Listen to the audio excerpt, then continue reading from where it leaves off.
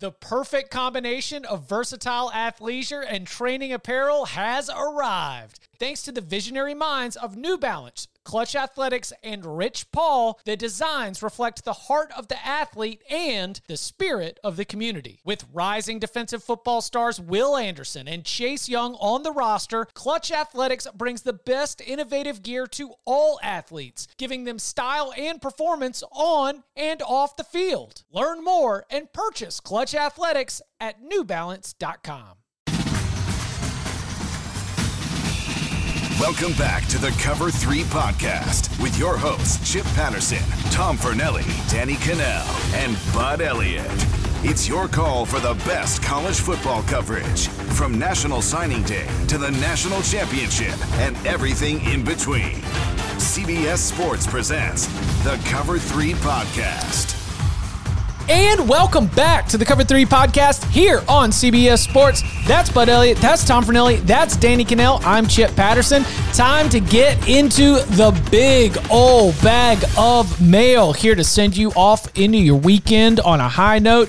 And if you're all the way up there, if you're at the top of the mountain, if you're living that mountain life, you know that this week Paramount Plus went live. That's right. Live sports, breaking news, a mountain of entertainment. Paramount Plus can go straight from game day to movie night. You can stream iconic movies like The Godfather, Indiana Jones, Mission Impossible, and new episodes of critically acclaimed original series like Star Trek Picard, The Good Fight, and The Stand.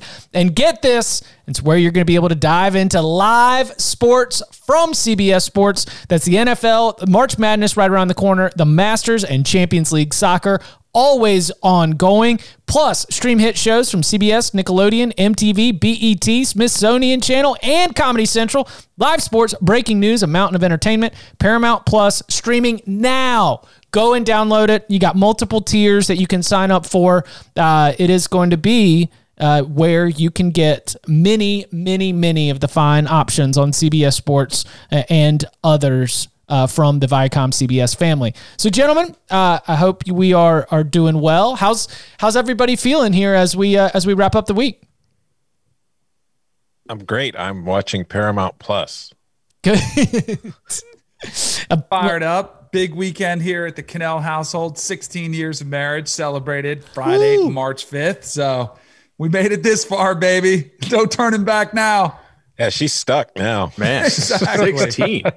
She's vested. So what was the timetable? Do you remember like what you were doing in like the February? Because March 5th sounds like it was a strategically placed date. Yeah. So NFL off season. Right. So I actually had a pretty good bachelor party run. Like there were a couple things. There was, I believe that was the Super Bowl was in Jacksonville that year, I believe. And I went up to the Super Bowl, and Super Bowl always has good parties. There was a Playboy party that was there that was always at the time was the legendary party. So had a good time there. And then probably the kicker was it. So our off-season workout started the first week of April. So the best part about getting married was our honeymoon. So we honeymooned for a month because you can do those types of things when you're an NFL athlete, right? Like you can't do those if you're just some working Joe. You just see ya. So we actually went around the world on our honeymoon. And that was the way I approached it was like, hey, I'm never going to be able to take a month off ever again. And maybe shouldn't have then either because I was cut 6 months later. Mike Shanahan probably didn't love the trip around the world. But it was pretty cool. So that was definitely the highlight and why it was strategically placed in March. Plus, March in Florida, I could show you guys outside. It's 78 and sunny right now. And, you know, we had all my buddies in from around the country. We had a blast, man. It was a ton of fun. That's awesome. Yeah, that was the Super Bowl in Jacksonville, Eagles and Patriots. Patriots, yep. Paul McCartney is the halftime show. It was a really solid Super Bowl right there. There you go. Yeah, McNabb thrown up. Yeah. Yeah. That is 100% right. All right, let's go ahead and dive on into this big old bag of mail, and we're going to begin with a fun one. This is I love when the listeners become part of the universe here. And this one is from, he says, B Rabbit is his name. Let me begin by heaping praise on the addition of Bud. Reminiscent of when the Pistons traded for Rasheed Wallace in the 2003-2004 season, already a very good team, but needed to secure the last piece of their championship puzzle. I thoroughly enjoyed the CFC, the Coaches Fighting Challenge, a couple episodes ago. Go back and listen to it. Picking conference winners by coach fights. I believe it might even be in the headline. If not, it's in the description. It was a couple mailbags ago, so go ahead and go check it out.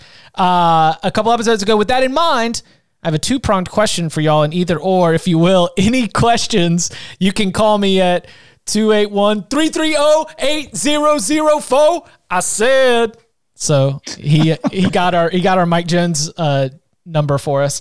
Who would you assemble for your starting five in basketball with a sixth man off the bench out of current college coaches, and what positions would you select them for?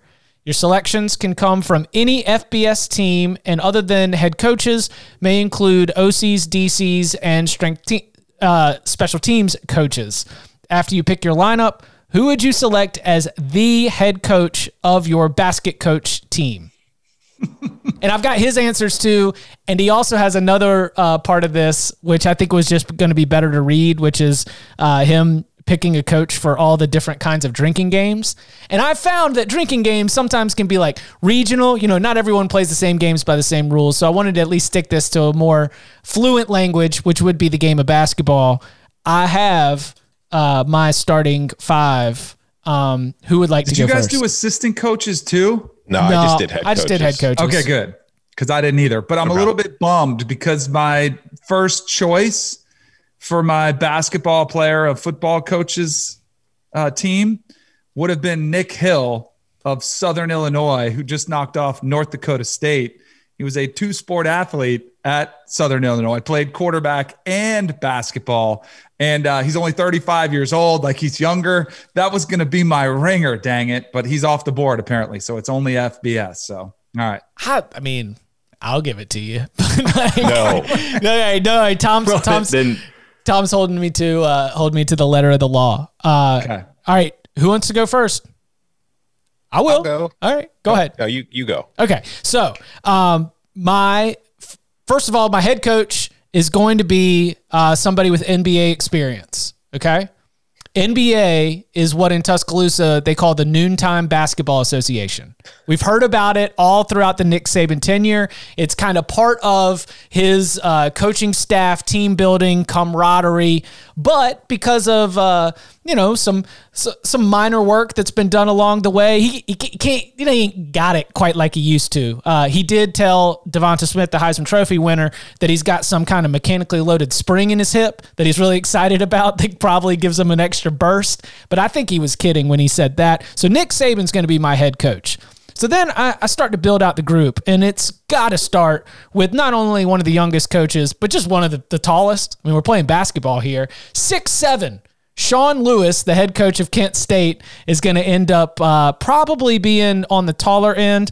Also down low, I'm going to put Nebraska's Scott Frost. I just feel like he's got a good body for it. He can probably play above the rim.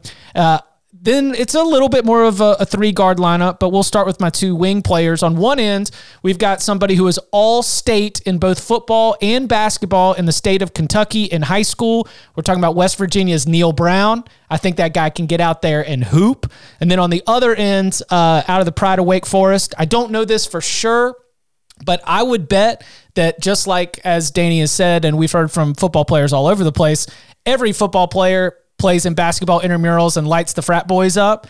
I bet Josh Gaddis had the work for some Wake Forest frat boys in the Wake Forest Intramural League. So Michigan offensive coordinator Josh Gaddis is going to be my other wing. My point guard is a little bit undersized, big-time chip on the shoulder guy. But, he's got to be the coach on the floor. Nick Saban's a little undersized. So Boston College's Jeff Hafley, who keeps a list of all the haters in his wallet. I think that he's kind of scrappy. He can be someone that everyone can get around on. And then my sixth man is somebody also with NBA experience, but always on the outside looking in, forever just one spot away from the big dance. Kirby Smart, congratulations, you're on the bench and you're not in the starting five. So Nick Saban as coach, Hafley, Gaddis, Neil Brown, Scott Frost, Sean Lewis, and Kirby Smart as my sixth man. That is my basket coach lineup.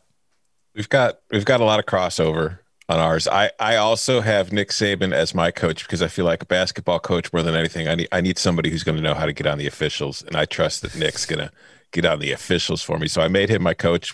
I also have Sean Lewis because he's 6'7". He's 6'7", and he's only 34, so he's still in shape. And that is something that, to me, when I was going through these coaches trying to figure out who I wanted, I was skewing towards the younger because basketball, not an old man's game. You got to be somewhat young to play it and play it well.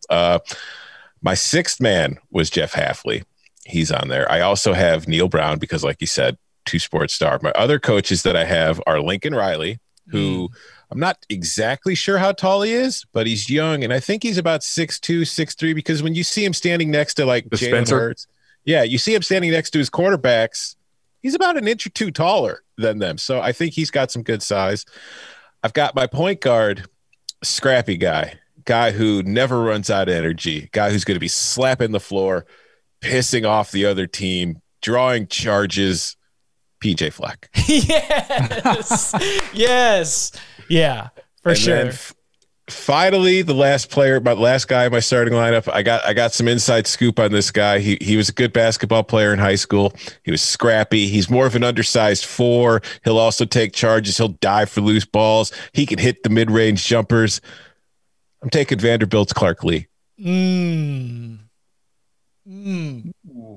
like that a lot. All right, who wants to go next? Danny, go ahead. All right. My point guard. I'm going speed, my lineup. All right.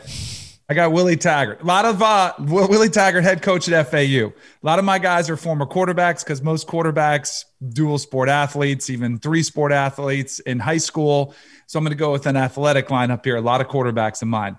My shooting guard will be David Shaw. I'm going a little bit, younger guy. He's competitive. He's in good shape. Like, he's got the physique. I think my team can run. At my 3, I'm going to go with Ron Dugans, my wide receiver coach at Florida State, my old teammate who also would have some continuity with Willie Taggart, having, coached on the staff there. So they got some good feel for each other. Then at the 4, I think you guys are missing out on somebody in the SEC, and it's not a part of the NBA. It's Brian Harsin, younger guy, competitive. Like, I think he's the silent assassin. Yeah, he can be your kind of rough guy out there, can be an enforcer. But I have 2, so I got speed at the 1, 2, and 3, so I can run circles. And I got some enforcers at the 4 and 5 spots. For my big, I'm going big with Mario Cristobal. Again, another former offensive lineman. He's tall. I might be a little bit older at some of these spots, but I can use, we're gonna clear the rim. We're gonna have a rim protector. We got it all settled. And then my 6th man is Jim Harbaugh, who is going to be irritated that he didn't start. So he's going to come in with a chip on his shoulder, and he's just going to be a wild man who probably gets into foul trouble anyway. So then we get him out and we kind of rotate him in there. My coach is probably the hardest thing I had to go with. I'm trying to decide who do I think would be the best coach. I'll go with Les Miles of Kansas, the quirky personality, but he's hyper competitive. If you remember the basketball videos when he was at LSU with his kids, he obviously likes basketball. I think he'd be perfect for all these big personalities to keep them loose. So I got Les Miles as my head coach. I mean, he is at Kansas, so you got to figure he knows how to coach basketball. Very good call. So good call. That was him swatting his kids, right? That was the old commercial. Yes, he was just rejecting his children's shot. And then my other thought is 100%. What is Jim Harbaugh on a basketball team? 5 hard fouls, baby. 5 hard fouls. Defend the rim. Make them earn that at the line. Love it. All right, bud. I mean, you want Harbaugh on your YMCA team, right? Yes. For sure. Yeah. You don't want to play against him. That's for sure, too. No, he's got to be annoying as hell. So you guys took shirtless on the sideline with a sweatband, chugging milk. Oh man, you guys had a lot of mine. Neil Brown, I think was a really obvious one. Willie Taggart was a damn good high school quarterback, especially running around, and I I believe he had to wait his turn for Tommy Frazier, right? So, like, fairly decent team he was on there. Sean Lewis is the guy I picked to win the whole fight tournament. So at 6'7", still in good shape. And in the Sean Lewis vein, I was trying to think about guys who were tight ends, right? I don't know what position Campbell played at Iowa State, but he's not tiny, but yeah. But one guy who Twitter gave me a lot of flack for not mentioning in the coaches fight tournament is a dude who was an all-state wrestler, was a scholarship guy at Ohio State, defensive end, Luke Fickell. So I'm going to go ahead and win down low with Sean Lewis and Luke Fickell. We'll run around the perimeter with Neil Brown, Willie Taggart, and I actually couldn't figure out who to be my three. But I'll go ahead and take Campbell for that. Campbell, Mount Union, big mid-major energy right there. Cinderella story. Okay, so B Rabbit said point guard Lincoln Riley seems like a natural fit at point guard, assumed passing and scoring creativity. Shooting guard Marcus Freeman, Cincinnati's defensive coordinator, was in the NFL as late as 2009. At his age, still has a lot of athletic superiority over opponents. Small forward Lane Kiffin, need his on-court trash talking. Power forward, great one, Antonio Pierce. Former longtime NFL linebacker, believe he could easily body up with any opposing coach. At center, Brian Van Gorder. Can picture him being an absolute terror fighting for rebounds.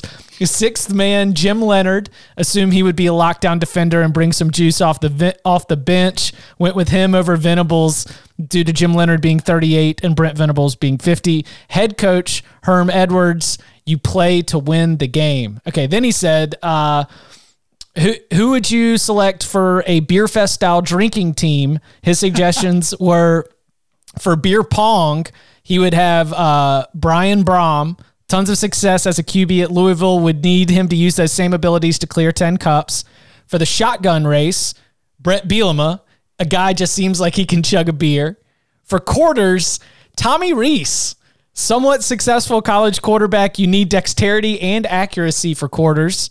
Thumper, I haven't seen Beer Fest in a long time. I might need y'all to remind me what Thumper is, but he got Kendall Briles, would make up the most complex hand motions, and I assume he would remember the other players' motions. Is it like a copycat game, Thumper? I don't know what Thumper is. I don't know what Thumper is. We might be telling ourselves here. Okay, what is Thumper? I think you're the youngest of us. Well, no, on the table. It's from it's a copycat game because all these are in the movie Beer Fest. And that was like you had to put together your squad and you had to figure out who had the best skills for the certain things. Flip Cup, Carl Durrell. Ooh, good wide receiver when he was at UCLA. Soft hands will serve him well in this game. And then last pick, the anchorman is in the Das Boot Relay, Eddie O, which I imagine is Ed Ogeron. Any drinking game coaches that you would make adjustments to? A couple of the first ones. I was going Brett Bielema, the number one draft pick. That's for any game. Like, who cares what game it is? You just talking beer, that Brett Bielema would be at the top of the list. See, if I'm putting together a team and Flip Cup's part of the event, I don't need a coach. I'm a Flip Cup champion, so I'll take that one. Me? I'm going to take me, first of all. Let's go. All right, this next one, we're jumping into NFL draft talk. It's going to be a big part of our March and April as we count down to the NFL draft at the end of that month. And also we'll get a chance to go back with a little review. So to sort of kick off the NFL draft season here on the Cover 3 podcast, we've got a question from Brojo18. If Trevor Lawrence and Zach Wilson would have switched teams for the 2020 season, is it possible that Zach would have put up better numbers with the Tigers than Trevor did with them? Zach spent the entire year throwing to white dads, and he was missing arguably his best pass catcher in Matt Bushman. What say you? And for the purposes of our discussion, I'd also like to do the full Freaky Friday and put Zach Wilson on Clemson, Trevor Lawrence on BYU. How much do you think the teams impacted the performance of these two likely first-round NFL draft quarterbacks in 2020? Zach Wilson is not putting up better numbers at Clemson than Trevor Lawrence did, period. Yeah. He could if he didn't get COVID, because Trevor Lawrence missed 2 games. True. So yeah. I mean, there's that argument. Remember, I told you guys. I think I told you guys on here. There's going to be one. There's going to be somebody who says the number 1 quarterback is not Trevor Lawrence. And sure enough, what happened a couple days ago? It was Chris Sims. Chris Sims goes out there and does it. And it's interesting because does he count? Does he work for us?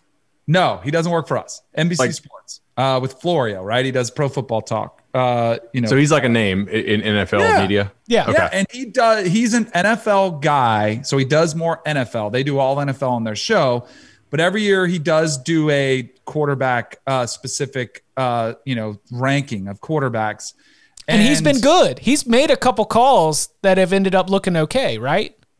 Yeah, I think he's made a couple good calls and he's made a couple bad calls. Like, I don't think he's anything specially good or especially bad. Like, I don't think it's one way or another. But I don't know. It's interesting because I saw some people saying like, hey, at least somebody's against the grain. Well, good luck with that. Like, go ahead if you want to be against the grain. If you were a front office member or a GM or a coach and you were in charge of selecting quarterbacks for this year's draft, there is zero chance you would put your livelihood on the line by taking a flyer on Zach Wilson over Trevor Lawrence. Like, it's one thing to do it and it's fun to be the contrarian. And I don't mind that line of thinking all the time. And you could make a case and you could look at different film and you could definitely portray this situation. But to me, that's exactly what this is. This is entertainment that Chris Sims is providing us with. And of course, there is a chance that Zach Wilson gets drafted and he's in a better situation than let's say Urban Meyer is a disaster in the NFL. I'm not saying he will be. Let's say he's overmatched. The players don't like him. There's a revolt and, Darrell Bevell doesn't, maybe there's a conflict between coaches and Trevor Lawrence doesn't work out the first 5 years. Yeah, there's a chance Zach Wilson could be better his first 5 years. There's a chance he could have a better NFL career, but not one person would make that decision based on what we've seen up to this point from both those quarterbacks. And Zach Wilson's good, but there's no way you're taking him over Trevor Lawrence. You know who else was missing his number 1 quarterback or number 1 receiver this year? Trevor Lawrence. Trevor Lawrence. Justin Ross missed the whole year. And then Frank Ladson and Joe Nagata also got hurt. They ended up, who is it? Cornell Powell and Amari Rodgers. Powell all of a sudden became a stud. But it wasn't like Trevor was throwing to dudes who were proven studs. I mean, that team had a whole lot of uncertainty on it as well. You may be throwing to white dads as the questioner said, but he's also like those guys are being covered by white dads too, or guys who aren't even good enough to play at BYU. I think Zach Wilson's pretty good, but I mean Trevor Lawrence is the rare dude that we have seen since he was 14 years old. Ball out, get hyped up more, come up, meet those expectations. Okay, ball out again, expectations raised, and just continues to meet him. It's like he's just always rising to the occasion. That it's freaky. Now, what's interesting? There's a coach on the Vanderbilt staff who did at one time on the Cover 3 podcast say that when they were coming out of high school, and Bud, you'll probably remember this coming from Barton, that he was higher on Justin Fields as a prospect, and Justin Fields looked like the lock and looked like the guy that stood out that everybody was talking about when they were throwing next to each other with Trevor Lawrence versus Justin Fields. And I was kind of surprised to hear that because I knew they both came out with really massive expectations. They were both, 5-star guys who were heavily recruited, but I was surprised to hear Barton say that they were. Now you could have late bloomers, you could have guys who develop a little bit more, and maybe Justin Fields had already tapped out and was, already kind of the Justin Fields he is now. Maybe Trevor Lawrence kind of honed in a little bit over the last few years, but I was a little bit surprised to hear that at the time. And he wasn't by any means saying that he would have taken Justin Fields first in an NFL draft, but I thought that was an interesting thought that Barton had here not that long ago. So I will say this. Justin Fields did not finish ahead of Trevor in the final 24/7 Sports rankings. I think he actually moved ahead of him for like a month or so. And that was largely because of what he did that summer, over the camp circuit in the opening finals, in the Elite 11 finals. The guy was just unreal. And a lot of the thinking was, okay, he's just as athletic as Trevor is. He was a baseball guy and he's coming over to football, hasn't played nearly as much football as Trevor. I mean, his ascendancy, his arc was just going, straight up.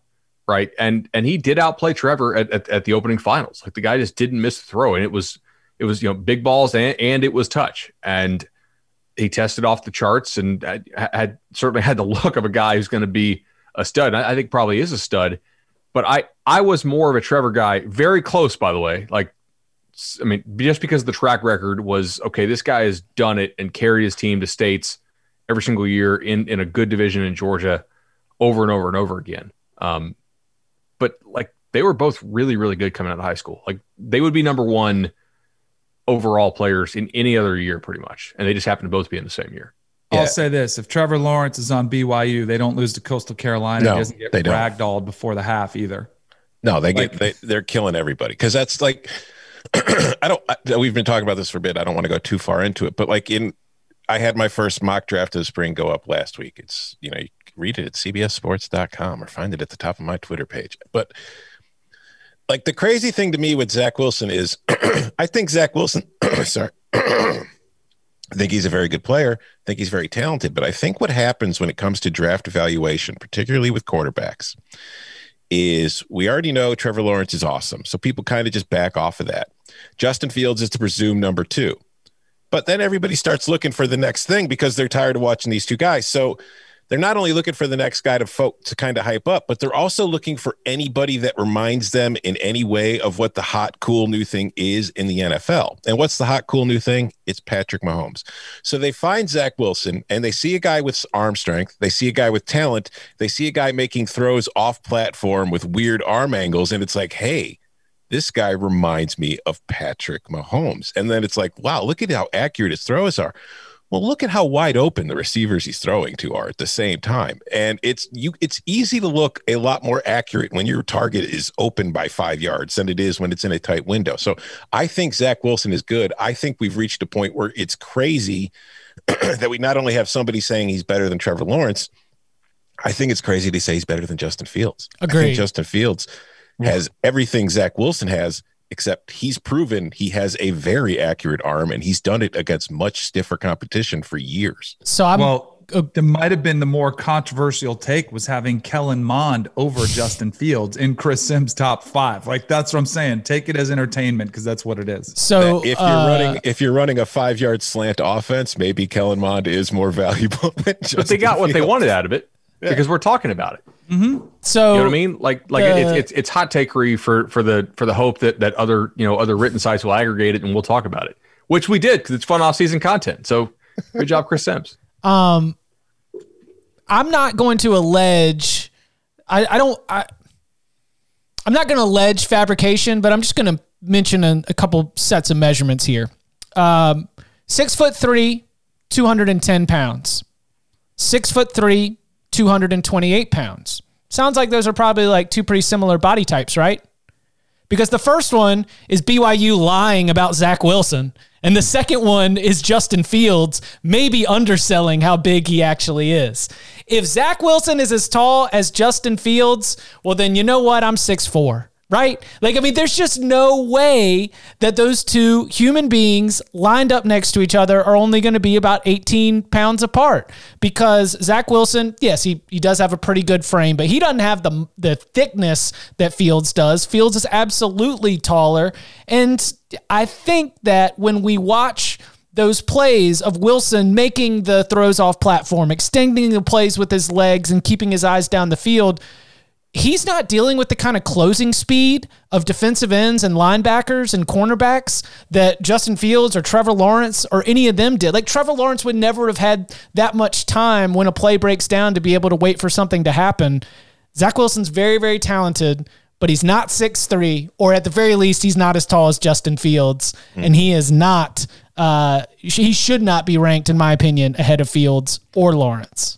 Yeah, and I want to reiterate, and I think the three of you will all agree, none of us think Zach Wilson is bad or is not worthy of being a first-round pick. It's just that's kind of what happens when you start analyzing QBs, especially for the NFL draft. It's like, if you don't think the guy's number one, then everybody's saying that you think he sucks. I don't think any of us think he sucks. I think that any of us will understand if he's a top 10 pick. It's just, for my evaluation and for what I see going forward, I think it's somewhat silly to consider him in the same level as Fields and Lawrence.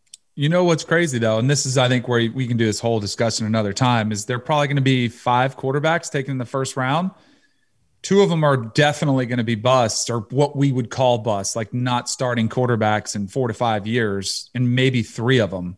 Like that's the reality of the situation that we're dealing with. So I don't know. That to me is the more fun one. Like because I think if I was the guy making that call, I would take the safest pick. Now that's me by nature. I would take the one that I've seen the most film with, the most success with, but there's always that potential that's there. And somebody's going to want to take a swing. And it was Jordan Love last year. The Packers took him, and who knows, he might still work out. He still might be that guy, but we overdraft quarterbacks. It's crazy now how many quarterbacks go in the first round. And it's because they don't have to pay them as much money as they used to. And because the value of the position, and teams are like, yep, we'll take them. We'll see if we can develop. If not, 3 years, we'll move on. We'll take another one. Plus, I think you get the extra year on the rookie deal when you take them in the first round too. Yep. But impromptu mailbag question, since we're speaking now of quarterbacks who might go in the first round. Do we have any reaction to both Jalen Waddle and Devonta Smith both saying without hesitation that they like Mac Jones as a quarterback more than Tua?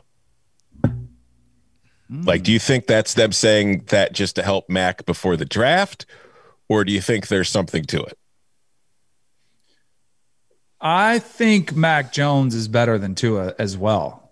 Like, I thought Tua, I was worried, and I'm a Dolphins fan, and I was not thrilled that wasn't like I was mad, but I would have rather taken Justin Herbert. I was kind of hoping that was the move they were going to make. But then when they took Tua, I'm like, all right, let's root for him. I think Tua got caught up in a lot of, he's the reason this Bama offense looks so great, and look at the difference that he made, when in reality it was Lane Kiffin, Steve Sarkisian, like taking over this offense and letting all of those athletes truly perform the way that they were capable of, instead of holding back an offense and saying, let's be a little bit more conservative. Let's not take as many risks. And so everyone was like, ooh, there's Tua. Like, it's all Tua. And I think what Mac Jones proved is that it wasn't Tua. It was really the system, which does, at the same time, it makes me a little bit nervous about Mac Jones as well. Like, what does he do when he gets around talent that's neutralized, where you don't have that much of an edge? Now, I like him, but I think it's definitely a worthy question of Mac Jones. And I think it's worthy to question any Alabama quarterback from now on, and really since Tua, how much of an advantage is it when you have all day to throw, when you have guys that are wide open, and when they're wide open, they catch it and run for 40 yards. Like, I think, and you have a running back you can hand it off to in case you get in trouble as well. I think those are all valid questions to ask for any Alabama quarterback. I think that Tua had one extra spot at the table for dinner one night. Maybe they were going to AJ McCarron's sushi restaurant in Tuscaloosa. Agent. And don't forget too, the way Tua got to play, and the rumors that were, hey, if he didn't get to play, he was going to leave. Like, Tua came in with a big personality and a big expectation, and he was going to play, and he kind of got his way into that lineup. Remember, Mac Jones waited his opportunity, kind of earned it the hard way. And I think that might play into some of these opinions as well. But Danny, if you talk to guys who are on that team, who are on that staff, they knew all year that Tua was a lot better than Jalen Hurts was, and they were begging for Tua to play over Hurts. Like, they knew Hurts was holding back that offense because of his throwing, and like, it took up until like literally they were about to lose the national championship because that's how limited Hurts was as a passer at that time. I think he's probably better in the NFL now. So credit to him. But like, I think if I was Tua, I'd be pissed too. That if I'm clearly balling out in practice and I'm better than the guy that they keep playing over me, and the reason why they're not making the switch is because we're winning. I mean, they were undefeated that year, but it wasn't because of Hurts. But I agree. Like, I think that Tua did have some growing up to do when he got to Alabama. Just, I think I forgot who told me there's this. a lot to it. He and Najee roomed together. His dad is a big personality. He had his brother on the there was a family lot. Had moved to Tuscaloosa. Family there to Tuscaloosa. Like, there was a lot going on there. That's common though. Like, I don't think people realize that. If you sign a big time recruit, you're oftentimes the family is finding a way to move very close to that big time recruit. So, Danny, are you trading Tua to Houston for Deshaun? all day long if I can get the deal. What kind of question is that? I just wanted to, to clarify. I think you would ask almost any Dolphin fan, they would too. Because I was thinking, like, as a Bears fan, like with the Russell Wilson stuff last week, I was sitting there thinking, is there a single player on my team's roster right now that I wouldn't trade for Deshaun Watson or Russell Wilson? And I could not think of a single one. So that you would not. I would not trade. Yes. I mean, can't. All right. Before we hit the break, Bud, I love the addition of Bud to the podcast. Can he tell me the best material to study for the LSAT? So my buddy and I, who practices in South Florida now, he does, I believe he does condo law. We took the LSAT class, which South Florida is a pretty good place to do condo law. Yeah. We took the LSAT prep class together, and I don't want to disparage them. So they basically taught it to, like, they had a guarantee like you would increase your score, right? I hadn't taken it before, but they were kind of going like super slow, I think, so that they wouldn't have to pay out the guarantees. So like it was more of a class of like raising the floor rather than like let's really get after this thing. And the teacher was just kind of teaching to the books. So we kind of just quit the class and kept the books and studied together at our own pace. And I think that was much better. Like we got to a lot more material and kind of did it in our own way than we were going to do with the course. So it worked out really well. Coming up on the other side, the big bowl games. They are prestigious. They have long histories. So we are going to open up our own personal favorites, head down some memory lane. Our favorite Orange, Sugar, Rose, and Fiesta Bowl next.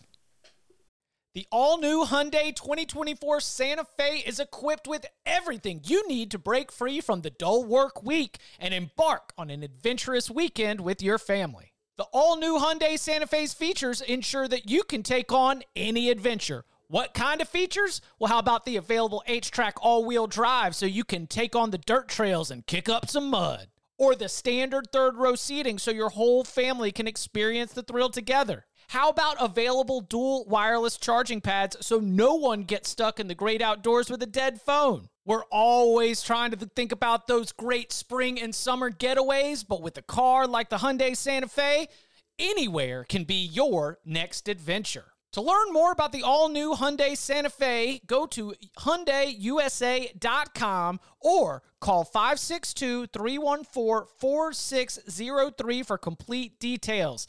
Learn more about the all-new Hyundai Santa Fe at HyundaiUSA.com or call 562-314-4603 for complete details. Robert Half research indicates 9 out of 10 hiring managers are having difficulty hiring. If you have open roles, chances are you're feeling this too. That's why you need Robert Half. Our specialized recruiting professionals engage with our proprietary AI to connect businesses of all sizes with highly skilled talent in finance and accounting, technology, marketing and creative, legal, and administrative and customer support. At Robert Half, we know talent. Visit roberthalf.com today. This next question, fun pod as always. Thanks to you all and all the hard work you put in to make Cover 3 the great success that it has become. Question, when you think of the major bowl games, Orange, Sugar, Rose, and Fiesta, which one is the most memorable to you, one from each category? I think bowl games, unfortunately, have been downgraded in the playoff era and would love to hear your favorite games from each of the 4. I've got a Fiesta Bowl that stands up in mind. Go for it. Miami shows up in the fatigues. Penn State, with literally no offense, picks them off 6 times. It's Toretta, right, Danny?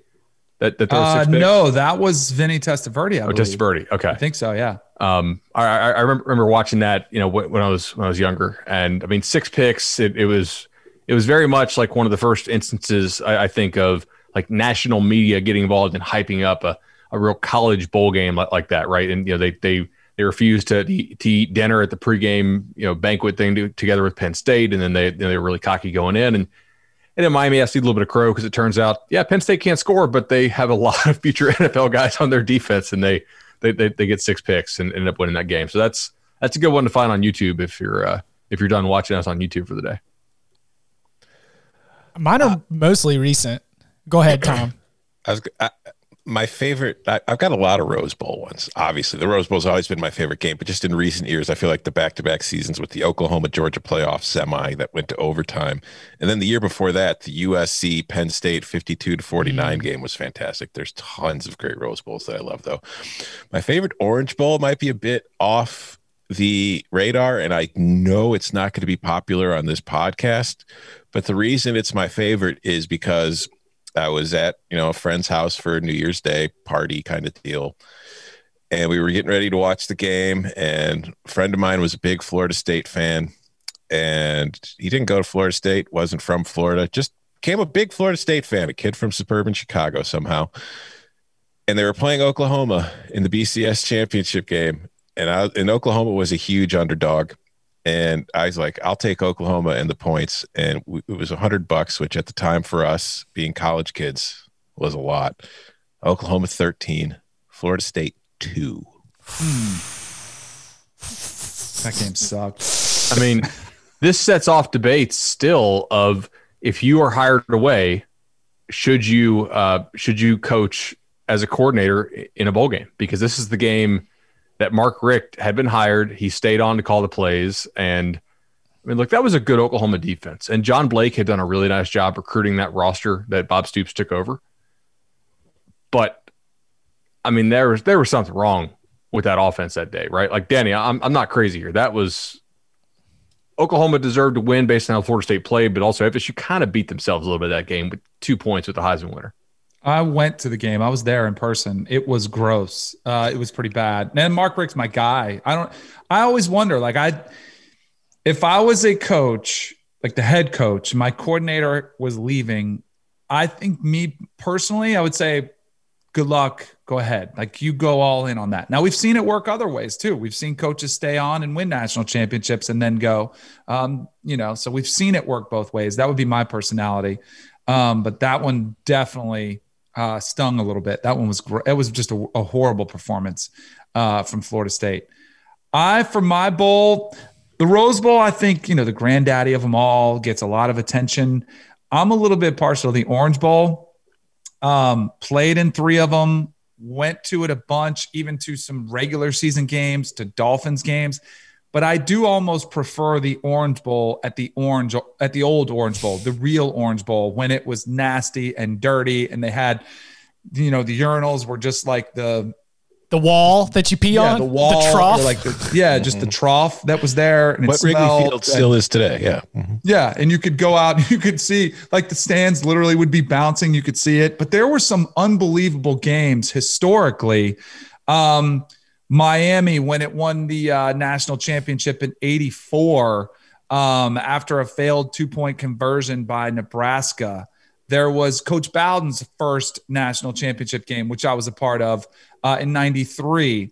There was Colorado and Notre Dame when the Rocket was returning kicks. I mean, there was some unbelievable games. For whatever reason, I feel like the Orange Bowl has kind of taken a back seat in recent history, and there's been some good games, but I don't know, that one to me always, because it's local, because I played in it, it's got a special place for me. So the Fiesta Bowl, Boise State, Oklahoma, it's sort of iconic for a lot of different ways also. And in the BCS era, we've got the weird, it's the BCS national championship game, but it also is the bowl game. But Auburn over Oregon was a Fiesta Bowl game. The CAM championship, Michael Dyer, was he down? I'm kind of on the other side of it, where I look at those Sugar Bowls and I just, from LSU not being able to cross midfield, there's a lot of, LSU winning the national championship in New Orleans just a year ago, but I actually threw Florida State, Virginia Tech on there just because, that Peter Warrick, Michael Vick, if it was a high scoring game, even as Vick, he provided enough of a spark that even though it never looked like Florida State was going to lose, you weren't quite ready to put that game to bed yet. So that was my favorite Sugar Bowl. For the Rose Bowl, you're right, there have been many, but I don't think anybody mentioned Vince Young, Texas USC. Yeah. Rose Bowl. I thought that was like a given. That was like such an obvious one that it's just too it's easy. got to be mentioned, man. It's got to be mentioned. And then I could do 15 different Rose Bowls. That's the well, and so for Orange Bowl, I went for one very, very early in my personal. And I'm sorry to be dating anybody on this podcast, but one of my early college football memories is Tommy Frazier, and Nebraska takes down Miami in the Orange Bowl in 1995 or 1994 season, 1995. So that was one that I had on there for the Orange Bowl. But I agree with y'all. It's tough. Like that's where I would like a +1 model. That's where I would be fine if we just went back to the AP voters. Cause then I think each of the bowl games, if you do like the pomp and circumstance around it, then it at least is maintained in some way. Right. Yeah. And for my Sugar Bowl picks, there's a 3-year stretch that I really enjoyed just for kind of trollish laughing at people reasons. It was first the 2013 Sugar Bowl. Number 22 Louisville beats number 4 Florida 33-23. And we're told that it only happened because Florida didn't want to be there. The next year, number 10 Oklahoma beats number 3 Alabama 45-31. And again, we're told by SEC fans it's because Alabama didn't want to be there. The next year, January 1st, 2015, the very first year of the college football playoff, number 4 Ohio State, the team that shouldn't have been in the playoff, beats number 1 Alabama 42-35. And we weren't able to be told that it wasn't because Alabama didn't want to be there. So watching top 5 SEC teams lose 3 straight Sugar Bowls to much lower ranked teams from the Big 12, the ACC, and the Big 10 in consecutive years, just during the height of the SEC being the best conference in football by a wide margin, was just a nice counterweight for those 3 seasons. So it's like, if you weren't an SEC fan, at least you could go to those games. Also, can we point out that like Danny was somewhat right back in 2015 or 2014 to be picking it? Like, is the SEC really this good? Like Mississippi State, Ole Miss, like I think like Saban getting that Bama team with that quarterback play to the playoff at all was one of his best coaching jobs. Like, I don't think the SEC was actually that great that year, right? It had some, I don't know. Like I agree with you, but I think we've had some Sugar Bowls that really weren't that great kind of in the mid 2000s. And it was for large part because of how the SEC was winning games. It was like all defense or occasionally, blowouts. There were a lot of really good Sugar Bowls in the 90s. I mean, a whole lot, like at Alabama, Miami, where George Teague strips, Teague takes the ball. It's that famous call. I forgot who is it. Ronnie, not Ronnie Thomas, the guy that he stripped the ball from in the Sugar Bowl for Bama against Miami. But like Florida State, Florida, they played 2 out of 3 years. One of those went Florida State's ways. The other one probably should not have been played. Lamar Thomas. There we go. Yeah, I mean there were some really good games there in the 90s. I think it kind of flipped because of the style of play that was happening. I think the drunkest Sugar Bowl I was ever at was definitely 2002 when LSU beat Illinois 47-34. That's 2002, Tom, in New Orleans. Kirk Kittner? Yep. Okay. Ron Turner. Yep. The soberest I've ever been in New Orleans for Sugar Bowl was 2012 when Michigan beat Virginia Tech 23-20. But of course, I was there for work. Right.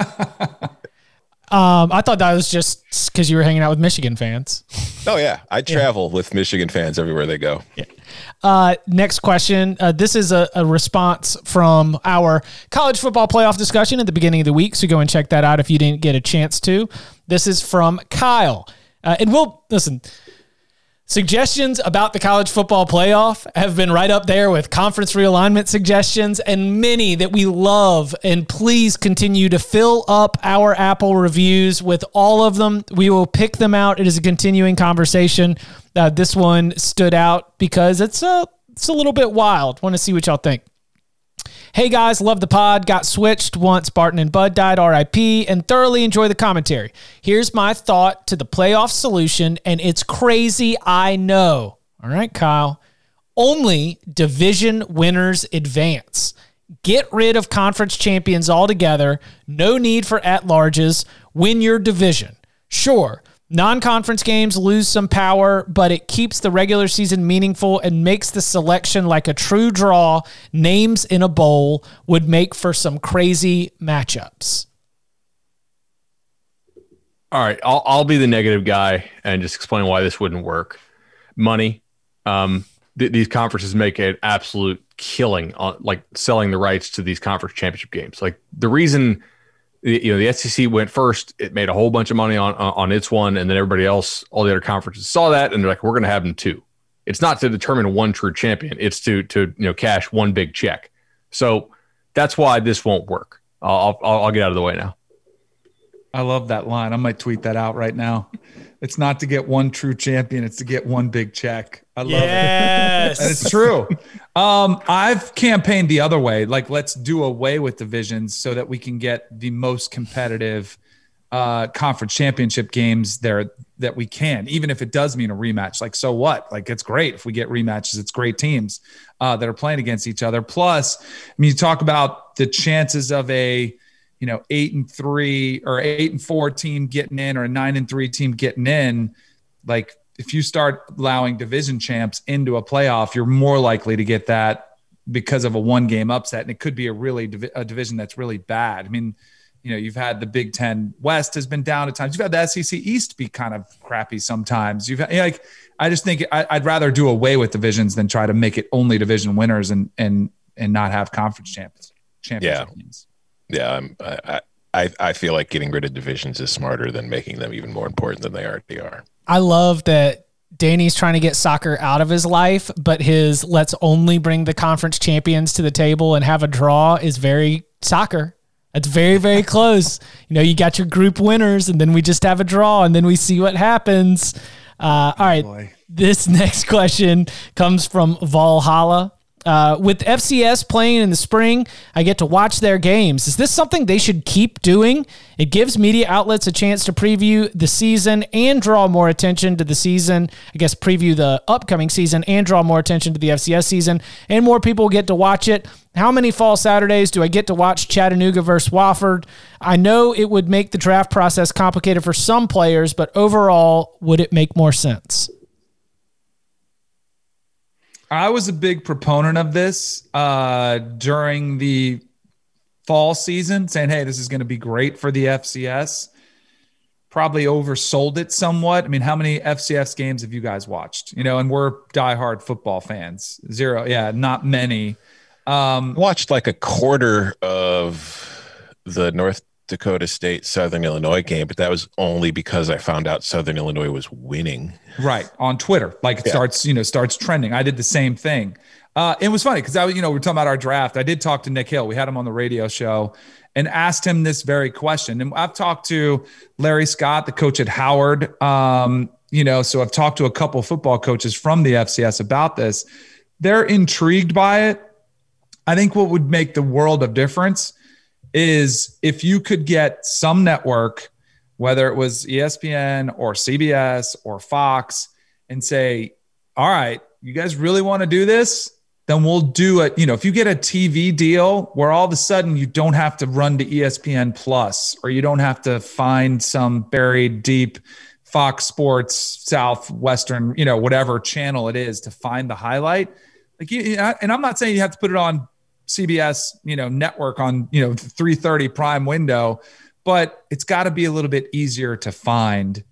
And if you did that, I think it'd be outstanding exposure, but barring that, I don't know if it makes that big a difference. And I was one that was pounding the table for it, saying this could be really good for him. It has to come with TV. You have to get the exposure of those games. And the way I look at it too is, how many times do we have to see spring football fail before we just kind of accept the fact that, hey, we all love football. It's the most popular sport in this country. It's just nobody wants it year round. Like, there are other things that people do in the spring besides just watch football. There are other sports that people are interested in. A lot of football fans, but most football fans don't only just watch football. So you see these professional leagues start and they fail. If a professional spring league isn't a viable option, I don't know how an FCS football season would work. I think it could be like a niche sport. And I think that, like Danny, you mentioned, if a network came up and said we'd give you the exposure and it wouldn't be like on a streaming platform, that's the thing. I think that the FCS, the people that you'd be marketing it to, your customer base, I think that it would be, I think if it does happen, it would be a streaming service, because I just feel like that's the one way it would work for them. It's just, I don't think spring football is going to work. We've got March Madness. We've got the NBA. You've got the NHL. You've got baseball starting. It's like, it's obviously FCS is always still going to be overshadowed by the NFL and the FBS in the fall, but there are just as many other sports that are going to overshadow it in the spring as well. And if you think about what are the only two sort of second level sports, like we acknowledge that they are not as good, player wise as the A grade sports that are actually successful in this country that people actually watch. It's college football, basketball, college basketball. And why? Largely because it's been tradition for 100 years. You have huge built-in fan bases based on college affiliations and regional affiliations. Like, you don't have the tradition of people wanting to watch Notre Dame of the FCS, right? Like, it's just not there. People don't watch FCS. They don't watch AAA baseball. They don't watch the WNBA, right? I mean, some do, but the ratings of those things just aren't high enough, and it's just not that good of a product. I don't think moving to the spring would help it all that much. I mean, are you moving the other sports at these universities too? I mean, not to be the ultra wonky guy, but what about the resources within these athletic departments that already might have negative fans show up for swimming? I mean, how are you going to staff this football game? It's just a lot to ask on these universities. And I think that if, he or she mentioned the draft and the question, but what about player movement of a guy who's at FCS and wants to be up in Power 5? Doesn't being on the same calendar help you out just a little bit more at that stage too? So I would imagine that this does end up being a one season only event. Gentlemen, the time has arrived. Next week, spring gleaning, baby. We are opening up the notebooks. We're breaking down the teams division by division. ACC week next week. ACC boys in the house. Let's go.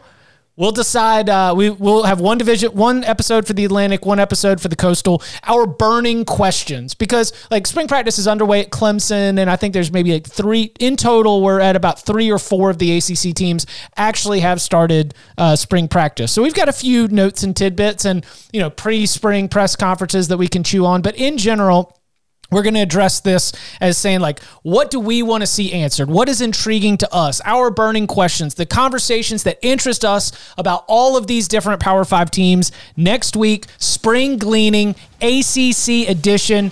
Make sure you keep your eyes out for it. Make sure you're always subscribed, stream, and follow on Spotify.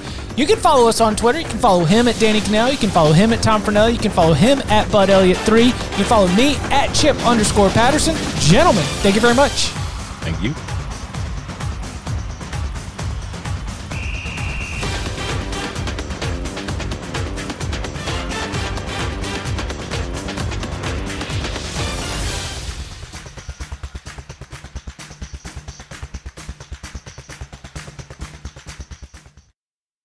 From producers Matt Damon and Ben Affleck, explore how art and music sustained hope during the siege of Sarajevo, thanks in part to humanitarians and the band U2. Kiss the Future. New documentary now streaming exclusively on Paramount+. Go to Paramount+ to try it free. Terms apply.